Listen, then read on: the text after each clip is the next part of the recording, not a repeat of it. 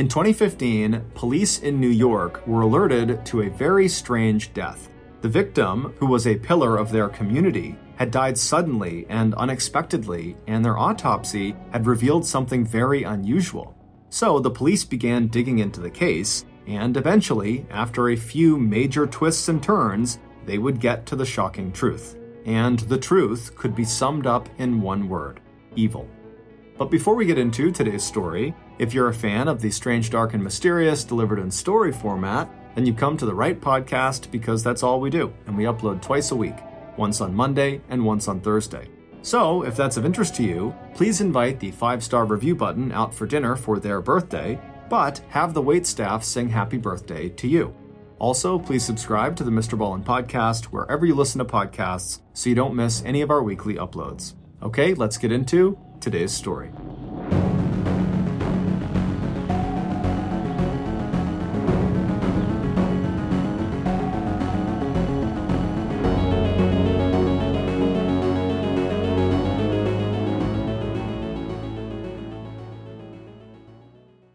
The Angie's List you know and trust is now Angie, and we're so much more than just a list. We still connect you with top local pros and show you ratings and reviews, but now we also let you compare upfront prices on hundreds of projects and book a service instantly. We can even handle the rest of your project from start to finish. So remember, Angie's List is now Angie, and we're here to get your job done right. Get started at Angie.com. That's ANGI, or download the app today. Okay, it's time to commit. 2024 is the year for prioritizing yourself. Begin your new smile journey with Byte, and you could start seeing results in just 2 to 3 weeks. Just order your at-home impression kit today for only $14.95 at Byte.com. Byte Clear aligners are doctor-directed and delivered to your door. Treatment costs thousands less than braces. Plus, they offer financing options, accept eligible insurance, and you can pay with your HSA FSA. Get 80% off your impression kit when you use code WONDERY at Byte.com. That's BYTE.com. Start your confidence journey today with Byte.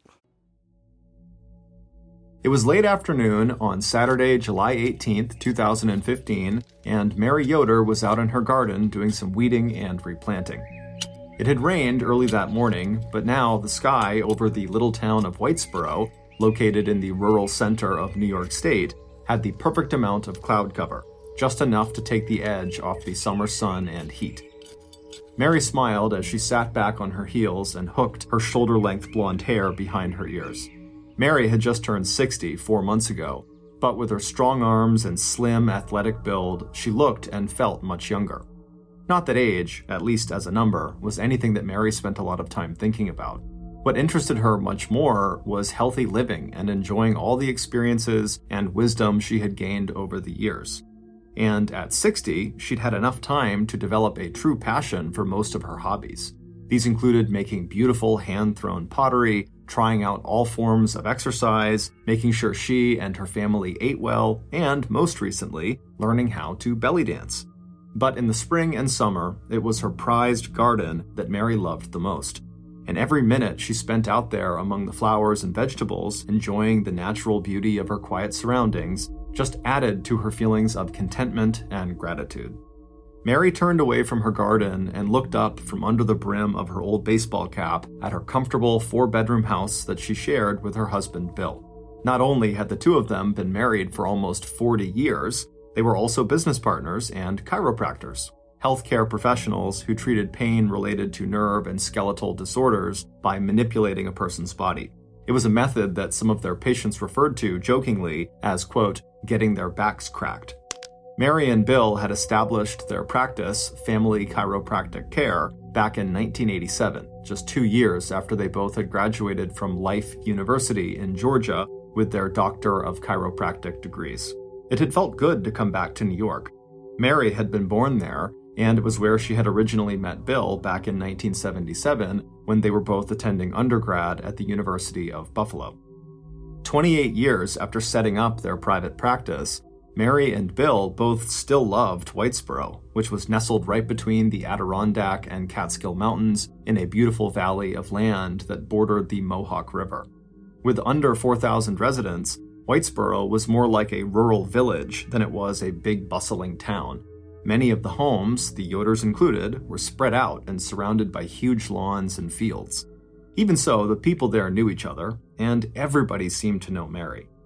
Whether she was treating patients at Family Chiropractic, located just 15 minutes away from her home, or riding her bike, working in her garden, or shopping at the local health food store and farmer's market, Mary just gave off this aura of warmth and kindness that instantly drew people to her.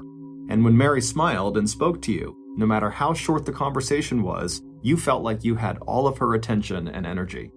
But Mary and Bill's quiet, predictable, nice little life in Whitesboro was about to change.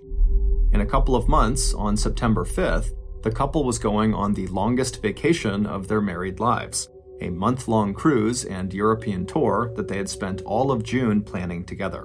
And even though Mary and Bill hadn't said it to each other in so many words, they both knew that this long absence from work was another step towards their full-blown retirement. Bill was almost 70 years old, and starting a few months ago, the two of them had begun scaling back their work hours. Bill now worked only 2 half-days a week at the office, while Mary worked 2 full days. And instead of being open Monday through Friday, 8:30 a.m. to 5 p.m., the office was now closed on Tuesdays and Thursdays. But as Mary turned back around and knelt down beside her garden again, she secretly thought to herself that she was probably slightly less interested in retirement now than Bill was. Being 10 years younger than him, she felt like she still had quite a bit of energy left. But as she thought about this, she also remembered that even when they chose to retire, even if it was tomorrow, they wouldn't get to actually retire right away. They would need to stay on for quite a while to train the next person who was going to come in and take over their practice. So it wasn't like this retirement was going to be an immediate shift.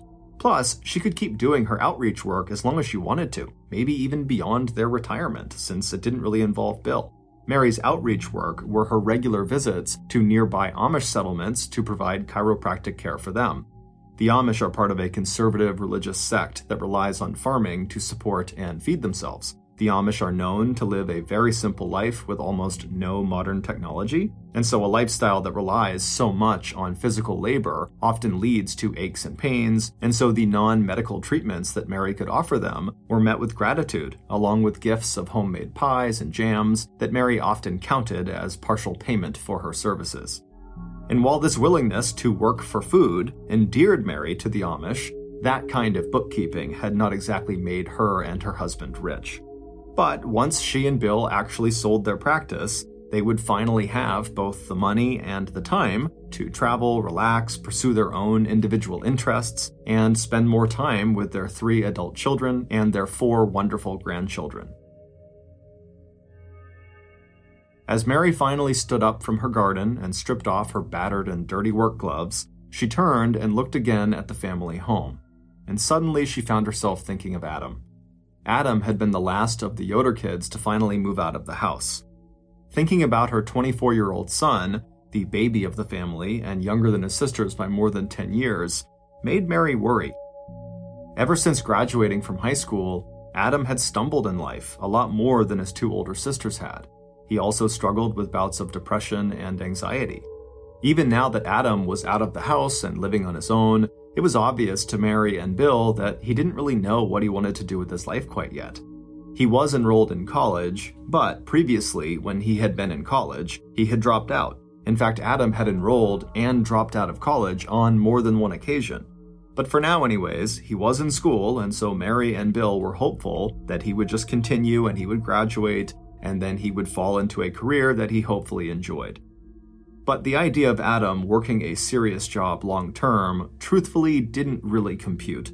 The only steady job Adam had ever held was his part and full-time jobs as office manager and receptionist at the family chiropractic offices. But Mary was hopeful for her son. He might be struggling now, but he was a wonderful young man with good intentions. For example, even though he no longer worked at the family chiropractic office because he was now focusing on school, he still made regular visits there just so he could say hello to his parents and give his mom a quick hug. He also made sure, before he stopped working at the office to focus on school, that he found his parents a replacement to work in the office. And the person he recruited was his lovely longtime girlfriend, Katie Conley. Mary and Bill initially had some reservations about this. Not about Katie, she was lovely, but about the fact that if they hired her and then she and Adam broke up, what would Katie do? Would she quit? Would she stay on? And if so, wouldn't that be really uncomfortable? And considering that Adam and Katie were one of those couples that were always on again, off again, this seemed like a pretty valid concern. But ultimately, Mary and Bill hired Katie, and pretty much right away, they knew it had been the right choice. Katie had that office humming so smoothly now that Mary couldn't even imagine the practice operating without her. Mary flexed her back and then looked up at the mountains off in the distance. Then, as she tried to push her concern for Adam out of her mind, she began walking toward the back door of the house.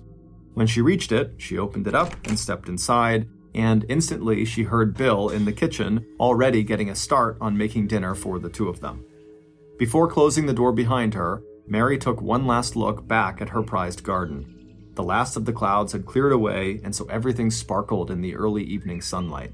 It was at moments like this, Mary thought, that life really did seem almost too good to be true. 2 days later, on Monday, July 20th, 2015, Mary and Bill both woke at their usual time, around 6:30 a.m. After chatting for a few minutes and making the bed together, Bill headed into their exercise room to do a short workout before he made himself breakfast and got a start on the day's activities.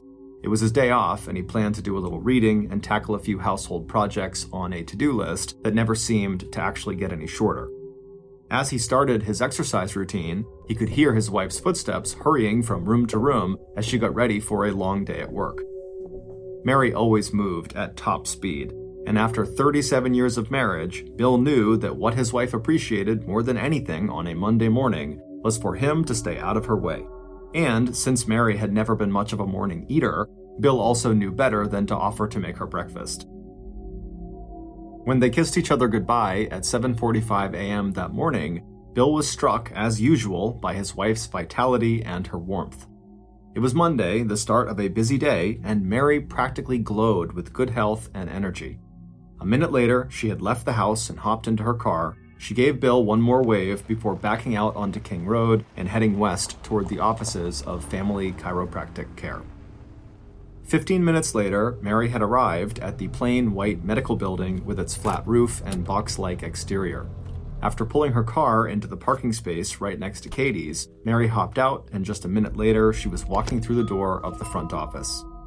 Katie looked up from her computer screen, and the two women exchanged quick smiles, and Katie held up a list of that day's appointments. This was Katie's way of telling her boss that no one had canceled, and they had a full slate of patients. And sure enough, minutes after Mary's arrival, Family Chiropractic Care was buzzing with activity and people. There were the usual packages and deliveries, along with back-to-back appointments, but that was just part of it. Mary was as much a friend as she was a doctor, and so it wasn't unusual for clients to drop by in person to schedule their appointments or just to say hello. And it wasn't just the front office that was busy. Mary also ran a side business out of the back office where she sold a line of organic nutritional supplements that included her favorite, the protein powder that she herself often mixed with almond milk and used as a meal substitute or pick-me-up. By the time 12:30 in the afternoon rolled around, Mary was ready for a break.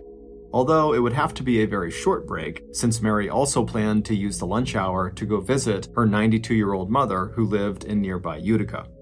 Telling Katie she'd be back by 1:30 p.m., Mary ducked into the back room where she used the office blender to mix up a quick protein shake for her lunch before making the 10-minute drive to her mother's house. About an hour later, just minutes before 1:30 p.m., Mary and Katie were both back in the office and opening the door to the first patient of the afternoon. As always, it was like turning on a faucet. Almost immediately, the office was alive with the sound of voices and the gentle clink of the doors opening and closing. It wasn't until Mary's 2:30 appointment that she started to notice something was wrong. She had just said hello to her patient, a woman named Elizabeth Kelly, who had been coming to Mary and Bill for 17 years, when Mary suddenly had to excuse herself to run to the bathroom. Aside from the occasional cold, Mary hardly ever got sick, and yet here she was, her hands gripping either side of the toilet, throwing up into the toilet bowl.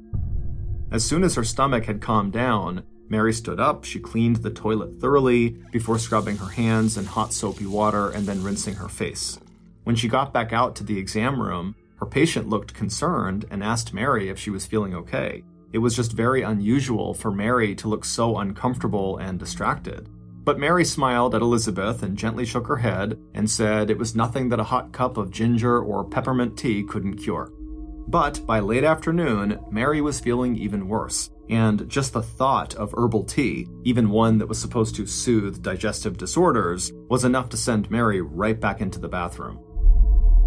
By 4:30 p.m., it was obvious to Katie that her boss was not feeling well, because she was watching Mary make constant trips to the bathroom. But the 22-year-old office manager didn't want to embarrass Mary, so she kept her mouth shut. When 5:30 p.m. rolled around and it was time for Katie to leave for the day, Mary was still finishing up with her last patients. Before turning off her computer, Katie stood up and peeked her head into the exam room where Mary was working. In her quiet and now very concerned voice, Katie asked if Mary needed anything or maybe wanted Katie to stay until Mary was finished. But Mary shook her head no. She thanked Katie for the offer and told Katie to just be sure to lock the door and flip the open sign to closed when Katie left. At 6:45 p.m., Mary was finally finished with her workday. When she called her husband Bill to tell him she was heading home, she also told him that she must have picked up some sort of gastrointestinal virus and couldn't keep anything down, so don't worry about making any dinner for her. When Mary arrived home 15 minutes later, she barely paused long enough to shut the car door behind her before rushing into the house and heading straight for the bathroom. By bedtime, Mary was too uncomfortable with diarrhea, vomiting, and abdominal pains to sleep upstairs with Bill. Instead, she told her husband she'd rather just rest downstairs on the couch close to the downstairs bathroom. She told Bill not to worry and that she was sure she'd be feeling better by tomorrow. But when Bill came downstairs the next morning, Mary looked even worse. She was so pale and sweaty and disheveled that right then and there, Bill grabbed the telephone and he called their oldest daughter, Liana, a medical doctor who lived 6 hours away in Long Island, New York. When Bill described the situation to Liana, she told her father to get Mary to the hospital emergency room as soon as possible. At first, Mary wanted to wait long enough to take a bath and clean up, but even as Bill started filling the tub, Mary changed her mind. Almost too weak to stand up from the couch, she told her husband they needed to leave right now. By late afternoon, after Mary had been admitted to the hospital and doctors had begun aggressively treating her for what appeared to be a vicious stomach bug, Mary started to feel better. At about 6 p.m., Mary was finally all washed and clean, she was reasonably comfortable, and she was fully rehydrated. Also by 6 p.m., the doctors had looked over Mary's various scans of her bones and organs, and there were no signs of trauma or disease. Additionally, her blood work had come back and it was all normal. So even though they didn't know for sure, the doctors were reasonably confident that it really had just been a bad stomach bug. But because Mary's symptoms had been so severe, doctors wanted to keep her overnight, just to make sure that she really was on the mend before letting her go back home. At 9 p.m., Mary smiled at Bill, who had been sitting by her side the whole time, and told him to go back home and get some sleep. If there was any change in her condition, she or the nursing staff would give him a call. Bill thanked Mary and then gave her a kiss, and then he walked out of her room and made his way toward the front doors of the hospital. Within the hour, he was back at the Yoder house in his pajamas, brushing his teeth. When he was done, he turned his cell phone off and plugged it into a charging station in one of their empty bedrooms upstairs. Then he made his way across the hall to his own bedroom and climbed into the bed. By 10 p.m., he was fast asleep. It wasn't until the next morning at 5 a.m., when Bill heard a ferocious pounding on the front door, that he realized something must be terribly wrong.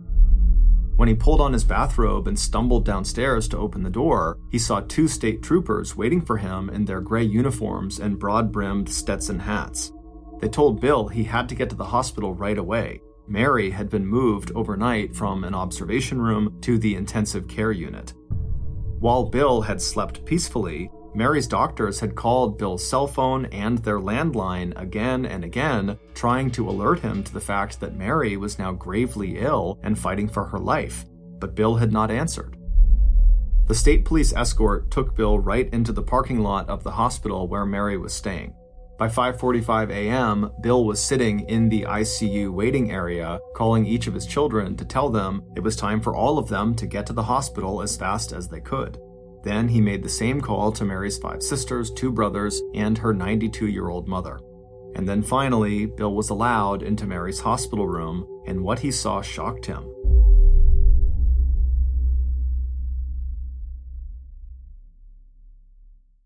It's harder to focus than ever these days. Thankfully, C4 has reinvented the energy drink game with C4 Smart Energy, the only energy drink clinically proven to provide enhanced mental focus, containing 200 milligrams of natural caffeine, a blend of vitamins, and 0 sugar. It was formulated to support your well-being and help you feel your best, all while enhancing mental focus. From your brain to your body, C4 Smart Energy does it all. And tastes amazing. Look for Smart Energy in the beverage aisle at your local Kroger, Albertsons, and Safeway grocery stores. C4 Smart Energy. Stay focused. If you're listening to this podcast, then chances are good you are a fan of The Strange, Dark, and Mysterious. And if that's the case, then I've got some good news. We just launched a brand new Strange, Dark, and Mysterious podcast called Mr. Ballen's Medical Mysteries. And as the name suggests, it's a show about medical mysteries, a genre that many fans have been asking us to dive into for years, and we finally decided to take the plunge, and the show is awesome. In this free weekly show, we explore bizarre, unheard of diseases, strange medical mishaps, unexplainable deaths, and everything in between. Each story is totally true and totally terrifying. Go follow Mr. Ballen's Medical Mysteries wherever you get your podcasts, and if you're a Prime member, you can listen early and ad-free on Amazon Music. Mary, her blue eyes full of pain and terror as she looked desperately into her husband's face, was now on life support. The only reason she was still alive was because doctors had been using electrical shocks to restart her heart each time it started to fail. Surrounded by her family, Mary held her husband's hand and closed her eyes. By 2:54 that afternoon of July 22, 2015, Mary Yoder, one of the healthiest people her family had ever known, was dead. Her heart had simply stopped beating. Immediately after Mary's death, the Yoder family requested an autopsy to find out how a gastrointestinal virus or infection could have killed an otherwise exceptionally healthy 60-year-old woman. That autopsy would be performed the very next day on the morning of July 23rd, but instead of getting any answers, the initial autopsy results were inconclusive, so even after releasing Mary's body for cremation, the medical examiner's office continued to run tests on the blood and tissue samples they had collected from Mary's body. 2 days after the autopsy, on July 25th, Bill and his children invited family members and friends to join them in front of Mary's beloved gardens for a celebration of her life. It was Mary's favorite time of the year, and all of her flowers were in full bloom. Afterward, Mary and Bill's daughter, Liana, did her best to pull the shattered Yoder family back together. Liana was most like Mary in terms of temperament and her practical hands-on approach to life and fixing problems. She encouraged her father to get in touch with their Aunt Kathleen, Mary's older sister, who had also recently lost her spouse of many years. And Liana also encouraged her father and her brother, Adam, to go take a trip together to the West Coast, just a couple of weeks so they could rest and hopefully begin to heal. But the first order of business, as far as Liana was concerned, was just to get her father and siblings out of Whitesboro. The calls and visits and gifts of food from friends and patients were well meant, but especially for Bill and for Katie, who had spent hours and even days at the office on the phone canceling appointments, it was just overwhelming. So Liana invited everyone to come back to her home in Long Island for a little getaway and a much-needed change of scenery. The effort involved in doing anything seemed almost too much for Bill, but eventually he agreed. And even though Katie and Adam seemed to be in one of their relationship off cycles, Adam urged Katie to join them in Long Island too. In the weeks that followed, the Yoder family began the long process of healing. After the initial shock and disbelief over their mother's sudden and unexpected death, They had begun to accept the idea that Mary had just died of complications from a gastrointestinal infection, and they thought less and less about what the full autopsy report, which had not been released yet, might actually tell them. So, when Bill got a call on September 17, 2015, almost 3 months after Mary's death, he was totally unprepared for what the doctors had to tell him. According to the full autopsy, Mary Yoder had not died of a gastrointestinal virus or infection. In fact, Mary Yoder had not died of any natural causes. Mary Yoder had been poisoned with a toxin called colchicine, the same drug found in a common prescription medication that is used to treat a painful form of arthritis called gout. In tiny and controlled amounts, colchicine helps reduce inflammation that causes pain. But in the lethal amount found in Mary's organs and blood, colchicine causes such profound damage to cells that the body's response is literally to order those cells to die. At first, Bill and his children were just as confused as they were alarmed by this revelation. The doctors had avoided using words like foul play or homicide. Instead, they told the family that the medical examiner's office was still evaluating the test results and considering its next steps. But less than 1 month later, on October 15th, when still no more word had come from Mary's autopsy, and so the family was left to just speculate on what might have happened to Mary, Mary's younger sister, Sharon Mills, who was convinced this was no accident, decided to just call the Oneida County Sheriff's Department and tell them as much. Oneida County was the department that served Whitesboro. And by the time Detective Van Namey had finally gotten off the phone with Sharon, he found himself agreeing that Mary's death did seem very suspicious. And so after Detective Van Namey spoke to his superiors, and they went over the autopsy report themselves, the Oneida County Sheriff's Office decided to open an investigation into Mary's death. Right from the start, Detective Van Namey knew he faced 2 huge challenges. Mary had died almost 3 months earlier, and if she had in fact been murdered, the trail was already going cold. He also knew from discussions with the medical examiner's office that it would be very hard to track down the source of the colchicine that had killed Mary, as doctors, either Mary or Bill, could have ordered colchicine, and since the drug also occurs naturally in some plants, investigators would have to check into Mary's gardening habits and what pesticides or chemicals she had been exposed to. And once Detective Van Namey found out that Mary was a heavy user of nutritional supplements, he knew it was possible that the poison could have been in one of her supplements. And so knowing he was getting a very late start and had some serious challenges ahead, the detective did not waste any time. He immediately requested access to Bill and Mary Yoder's phone records, and although Mary did not have a life insurance policy, so no one close to her stood to get a payout if she died, the detective still started to take a closer look at the Yoder's finances. Detective Van Namey ordered deputies to conduct interviews with family and friends to find out more about Mary's private life. He asked Katie Conley to come down to the station and give a statement about Mary's last day at work on July 20th, and he talked to the patients who had seen Mary that morning and afternoon. He arranged to have the supplements in Mary's back office at Family Chiropractic tested for the presence of colchicine, and when it came to people of interest, Detective Van Namey already had one name at the top of his suspect list. In a town as small as Whitesboro, people were bound to talk, and if some of the rumors investigators had heard were true, it sounded like maybe Mary's perfect marriage wasn't so perfect after all. It would turn out that within 2 weeks of Mary's death, Bill had indeed connected with Aunt Kathleen, like his daughter Liana had suggested he do. Kathleen had recently lost her husband of many years, and she lived near the Yoder household, and so Liana figured she would be a good person to speak to as Bill went through his own grieving process.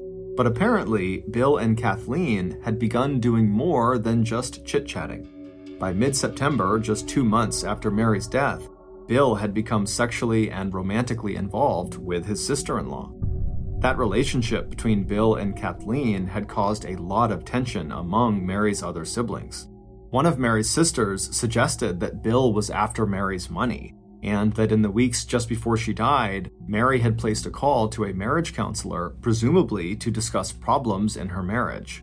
And one of Kathleen's neighbors reported seeing Bill and Kathleen sharing a passionate embrace before Mary's death, suggesting that maybe Bill was having an affair while Mary was still alive. And while all of that was still unproven speculation, detectives did know one thing for sure about Bill. Mary's husband did not have an alibi for Monday, July 20th, the day investigators were now sure Mary must have ingested the colchicine that would later kill her. When Bill was interviewed by investigators, he conceded that him being home alone all day on July 20th with no alibi did make him look suspicious, but it was the truth, and he swore he had nothing to do with his wife's death. He then told police that if she really had been poisoned on the 20th, then there were dozens of people who could have administered the toxin, because on workdays, dozens of people, clients, friends, colleagues, workers, would all pass in and out of Family Chiropractic, and so they would all have had access to Mary. When detectives asked Bill why he had turned his phone off and put it in the other room on the night Mary was in the hospital, Bill said he never slept with his phone nearby. It was just habit. And when he left the hospital, the doctors had told him that Mary was going to be okay, so he was not on heightened alert. And as for why he had not picked up all of the calls placed to the landline phone at their home that night, Bill said there was no landline extension in his room, so he just didn't hear the phone ringing in the other rooms, and so he never woke up to it. As for his decision to have Mary's body cremated, despite the autopsy report being inconclusive, Bill said cremation was what Mary had wanted, and the medical examiner had released her body. And Bill was told they had all the tissue and blood samples they needed for further testing. Bill also freely admitted to his relationship with his sister-in-law Kathleen, but told detectives that he and Kathleen had never been involved either romantically or sexually before Mary died. And as for Bill's relationship with his wife, Bill never wavered on his description of their marriage as being strong and getting even stronger. They were in the process of planning a month-long vacation together, and after that, they were looking forward to retirement together. And according to Bill, the only reason he had even been drawn to Kathleen in the first place was because of his crippling grief over his wife's death. As for being motivated to harm his wife for her money, Bill said that was absurd. He had an inheritance that he had gotten from his father, and he knew that as soon as they sold their medical practice, he and Mary would both get to live very comfortably for the rest of their retirement. But even as Detective Van Namey began following up on all of the things that Bill had said during his interview, the investigation into Mary's death took a sudden and completely unexpected turn. On November 26th, roughly 4 months after Mary's death, both the Oneida County Sheriff's Department and the Office of the Medical Examiner received copies of a shocking letter. A letter that would instantly put a new name at the top of Detective Van Namey's list of possible suspects. A name, to that point, that no one had considered. Spread across 2 typewritten pages, the letter gave chilling details of how someone had intentionally killed Mary. And midway through the description of motive, method, and the crushing grief that the killer felt after committing the murder, the killer revealed their identity. It was Mary's own son, Adam Yoder. When Detective Van Namey finished reading this letter, he carefully slipped it into a clear plastic evidence bag. Then he took off the gloves he'd used to handle the letter and sat back in his chair. He told his deputies to get the letter over to the forensics lab and test for fingerprints and DNA. Any and everything that would help them confirm the identity of the writer and the authenticity of the letter. After tasking his forensic team, Detective Van Namey began digging into Adam's background, and it didn't take long to uncover some troubling information. Back in July 2014, a year before his mother died, Adam had been accused of rape. The charge was later dropped at the victim's request, and legally it had no bearing or place in the current investigation, but if it was true, the event that was described in the victim's statement painted the picture of someone who was definitely capable of violence and brutality. It also described a person who was jealous and needy and who struck out at people close to him. There were other red flags in Adam's background as well. There was Adam's checkered employment history, There was a civil lawsuit filed by one of his landlords that sued Adam for significant damages to an apartment Adam rented. There was Adam's intense on-again, off-again relationship with Katie. There were reports that Adam suffered from depression and anxiety, and there was Adam's financial dependence on his parents. And even though Adam did have an alibi for July 20th, the day that Mary was poisoned, it didn't actually mean that Adam could not have committed the crime. Police already knew that starting on July 15th, Adam had been in Long Island visiting his sister Liana, and he had only left Long Island at about 8 p.m. on the night of July 21st after getting the news from his father that his mother was sick and in the hospital. But according to the confession in the letter that the police received, Adam had put the colchicine into the nutritional supplements that his mother took like clockwork every day, meaning it didn't matter if Adam was not physically near his mother on the 20th. He could have put the poison into one of her many supplement powders before he left for Long Island on the 15th, and then it was just a matter of time before she actually consumed it. Finally, in December, after a meeting with all the investigators involved in the Mary Yoder case, Detective Van Namey was ready. He picked up the phone and he dialed Adam's number. Shortly after receiving the request from Detective Van Namey to come into the station for a formal interview, Adam left his apartment in Frankfort, New York, and made the 30-minute drive north to the Oneida County Sheriff's Department. At about 10:30 a.m., Adam made his way inside the brick building that housed the Sheriff's Department, where he was immediately escorted to an interrogation room. Adam did not look good. He shifted in his chair, his hand drifting to the pocket in his pants where he kept his pack of cigarettes. He'd lost weight and he seemed pale and nervous. When Detective Van Namey had called Adam earlier that morning and asked him to come to the station, he didn't mention the letter police had received 12 days earlier with Adam's confession in it. The detective had told him this interview was just routine, that earlier that week the police had also taken formal in-person statements from Adam's two sisters.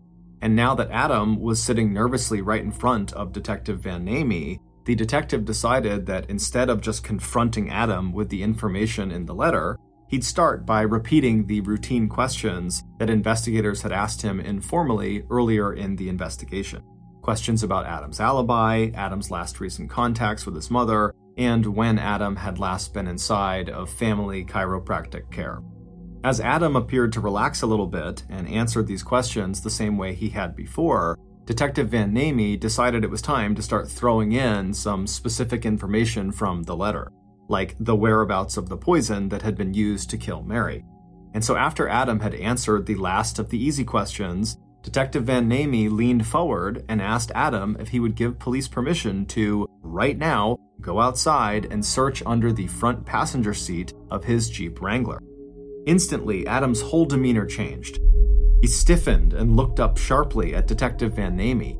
Then, breaking the tense silence, Adam said he really needed to speak to a lawyer.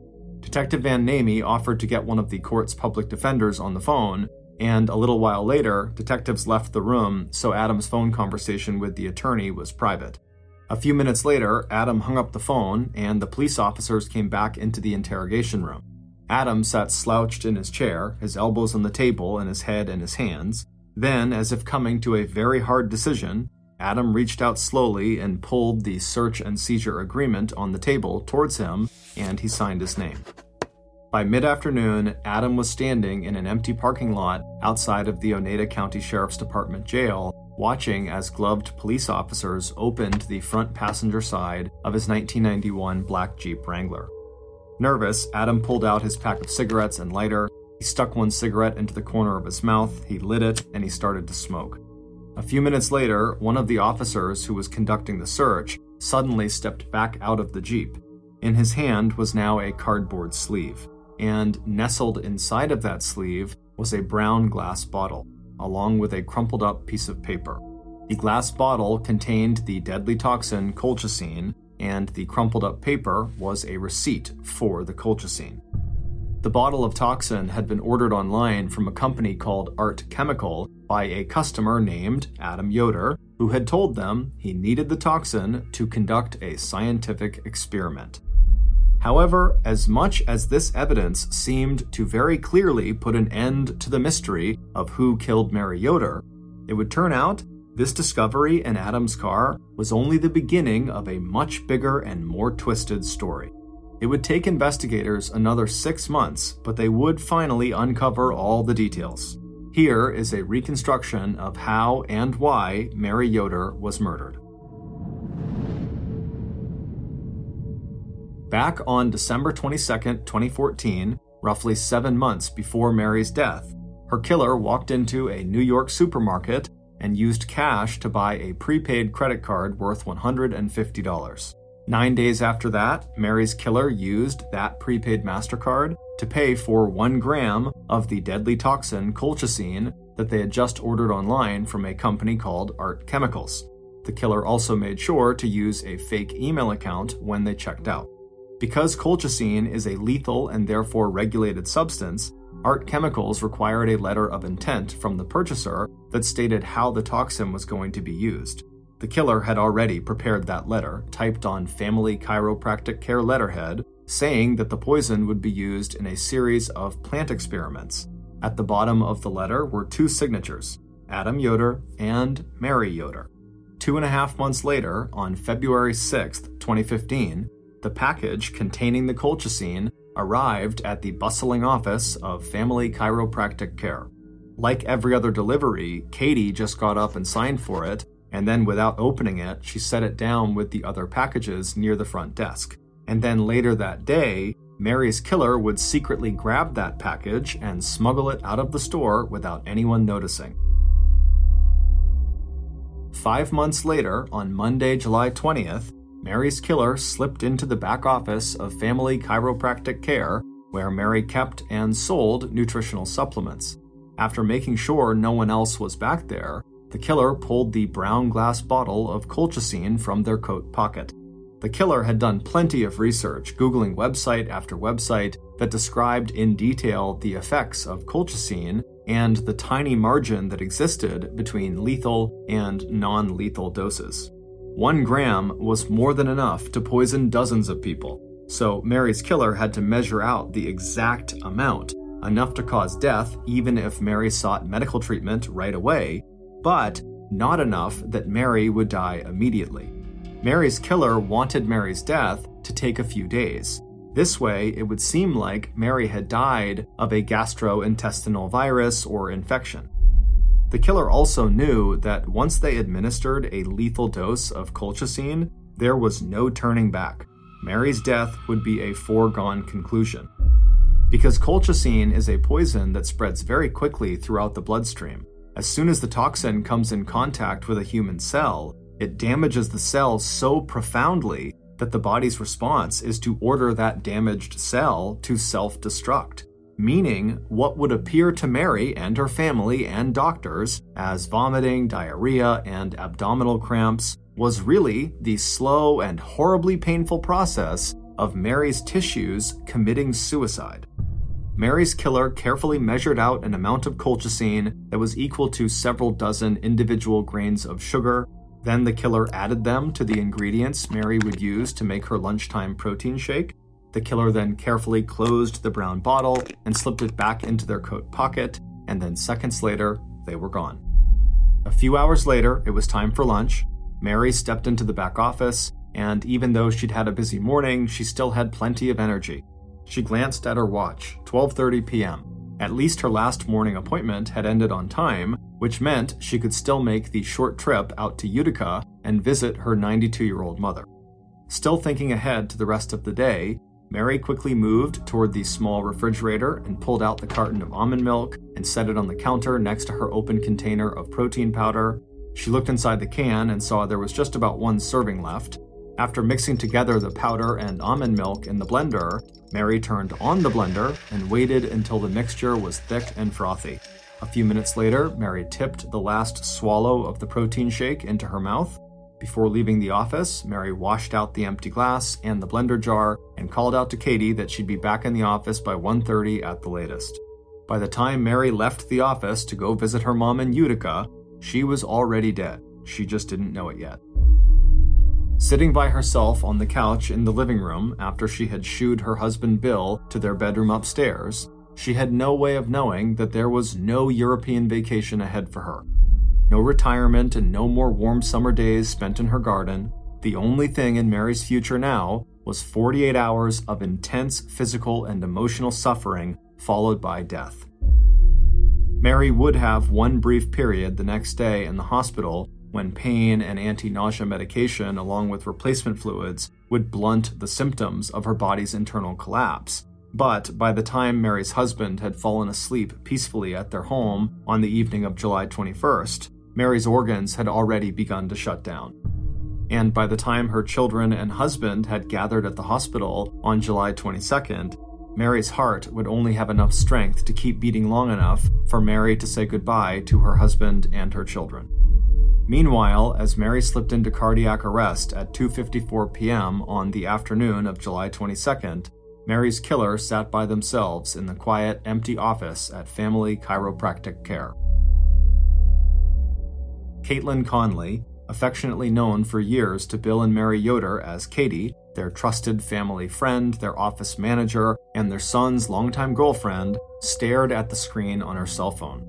She was waiting eagerly for news from the hospital, and with a thrill of dark satisfaction, Katie imagined the grief and pain that Adam must be feeling as he watched his mother die. It would turn out Adam and Katie didn't just have an on-again, off-again relationship. They had an incredibly toxic and abusive relationship. And when Adam had finally broken up with Katie for good back in August of 2014 after Katie had accused him of raping her, Katie had snapped. There had been plenty of other times over the course of their 4-year-long relationship where she had manipulated Adam into getting back together with her after they'd broken up. A faked pregnancy and miscarriage, taking him to court over a loan she had made to him that he had not paid back, the threat she might commit suicide. But after that charge of rape that she had filed against Adam back in July of 2014, she knew deep down that even if they did get back together, it wouldn't be for long. Katie had withdrawn the charge, but Adam had been shocked and deeply shaken by what he said was a totally false allegation. And so by August 2014, Adam had decided that the only way to protect himself was to stay away from Katie Conley. But Katie couldn't let that happen, at least not without making Adam suffer first. So, beginning back in early 2015, shortly after their official breakup, Katie started laying her plan for revenge. She would take from Adam the thing he loved the most, the person who was always there when he needed help, his mother, Mary Yoder. And Katie would be so clever about how she planned this murder that instead of anyone suspecting her, she would make it look like Adam was the killer. She had set up a fake email account under his name and used it to buy the colchicine. She had also paid for the poison with a prepaid card she'd registered in Adam's name, and she'd signed Adam's name to that letter of intent that was sent to the colchicine distributor, Art Chemicals, saying how the poison was going to be used in a science experiment. As for conducting the actual murder, that was too easy. Katie just signed for the toxin at work, and no one noticed because she signed for all the packages. Then she took it home with her for safekeeping until July 20th, at which point she just walked into the back office, and when no one was looking, she pulled it out and she spiked Mary's protein shake ingredients. And then, following Mary's death, Katie would plant the bottle containing the toxin under the front seat of Adam's car, and then in the anonymous letter that Katie would write and send to police, she would not only tell them to look in Adam's car for the toxin, but she would also tell them that Adam was the killer, that he had confessed to her about killing his mother because apparently his mom had not been giving him the attention he needed and deserved, that he felt like she had abandoned him, and so he had snapped. But in reality, when Detective Van Namey got that letter, he didn't believe what it said. It just seemed too convenient, like whoever had written it and sent it in was probably just trying to frame Adam. And so right after getting this letter, Detective Van Namey had turned to Katie to learn more about Adam to see who might want to frame him.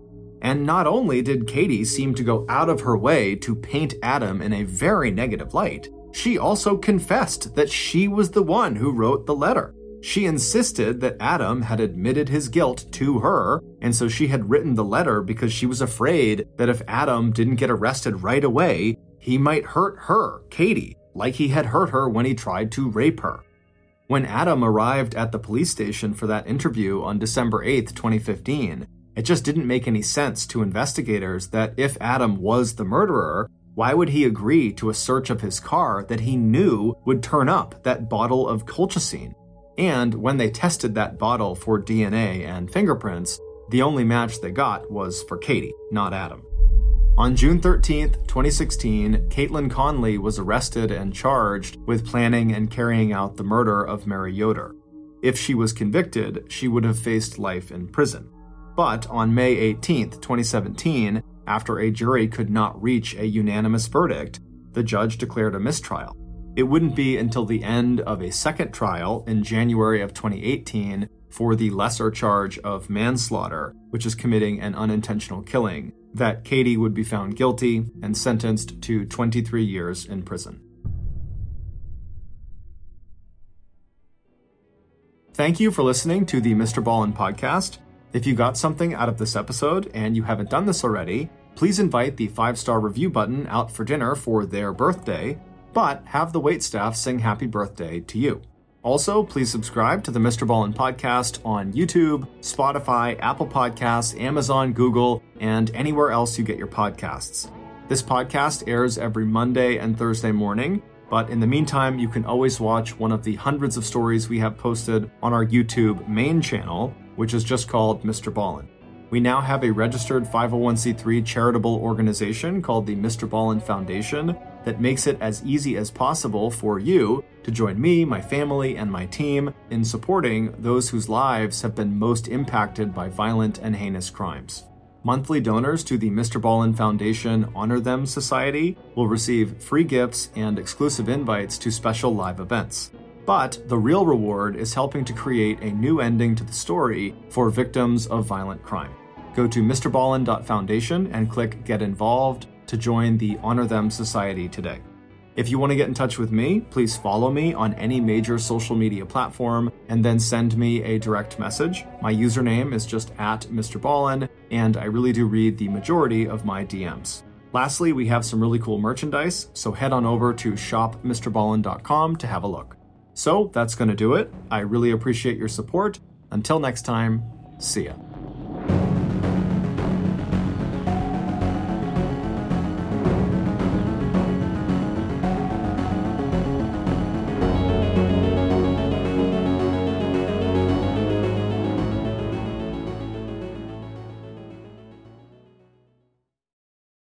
Hey, Prime members, you can binge 8 new episodes of the Mr. Ballin podcast 1 month early and all episodes ad-free on Amazon Music. Download the Amazon Music app today.